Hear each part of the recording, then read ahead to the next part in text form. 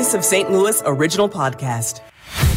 Thursday, November 16th. I'm Debbie Monterey. And I'm Tom Ackerman. Missouri's ban on abortions, except in cases of a medical emergency, went into effect last year. Last month, Missouri Attorney General Andrew Bailey's office asked a judge to throw out a suit brought over by a dozen faith leaders claiming the abortion ban is unconstitutional. KMOX legal analyst Brad Young says by banning abortion, the faith group's position is it's violating their own practice of their faith.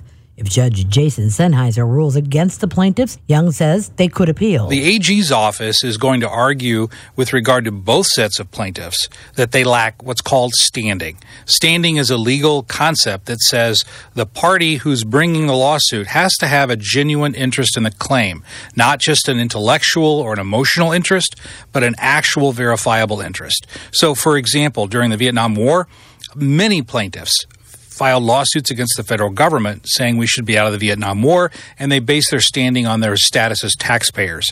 That's what's happening in this case. Young adds state and federal courts have uniformly ruled that standing on basis of a taxpayer is insufficient standing. So unless the plaintiffs in this case have more standing than simply their position as taxpayers, the judge in this case will most likely dismiss. Maria Kina, KMOX News. Heading to Starbucks today for your red reusable holiday cup. At 8 area stores that have voted to unionize, there will be no baristas to help you out. They are walking out starting at 7 this morning, in part, they say, because the company leaves baristas in the lurch on big, stressful promotions like Red Cup Day. It's the biggest stressor. Every barista usually dreads working that day, and it's almost something that is mandatory, and we can't really ask off for that day. Pranay Pendinti, a Starbucks barista in Maryland Heights, tells KMOX on busy days his store will have 20 to 30 cups sitting on the counter abandoned by people who've given up waiting and walked out.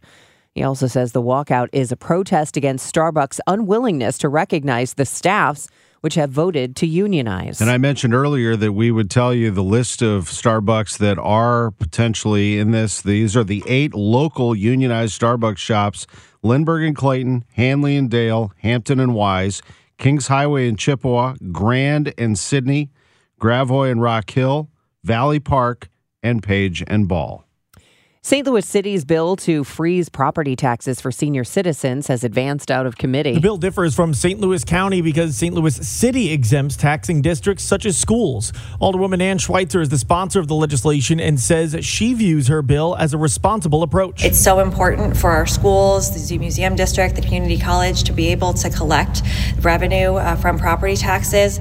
That is the majority of how those areas are funded. The bill now advances to the full Board of Aldermen. Sean Malone at KMOX News. After dropping distance requirements on marijuana dispensaries in 2020, St. Louis City will look at bringing them back. Alderwoman Cara Spencer is introducing a bill which would not allow dispensaries to open within 500 feet of a school, daycare, or church. She says these dispensaries are popping up everywhere. We've got one on Ladue Road directly across the street from MICDS. I mean, they're really, as I said, they're a legal substance, and so they really are popping up everywhere. But again, I'm hearing the concerns. Originally, the distance requirement was 1,000 feet, but it was dropped because it limited the majority of commercial space available for dispensaries to open in St. Louis. Sean Malone, KMOX News.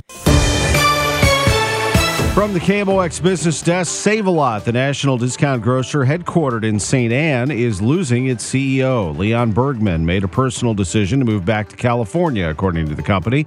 Bergman told KMOX recently about how he wanted to position Save-A-Lot competitively. You know, when we look at our comparison versus national brands, we're 20 to 40% cheaper, and we make it very easy for people to save that money. Bergman led Save-A-Lot to sell its stores to franchisees. He'll be replaced on an interim basis by board member Fred Baylor.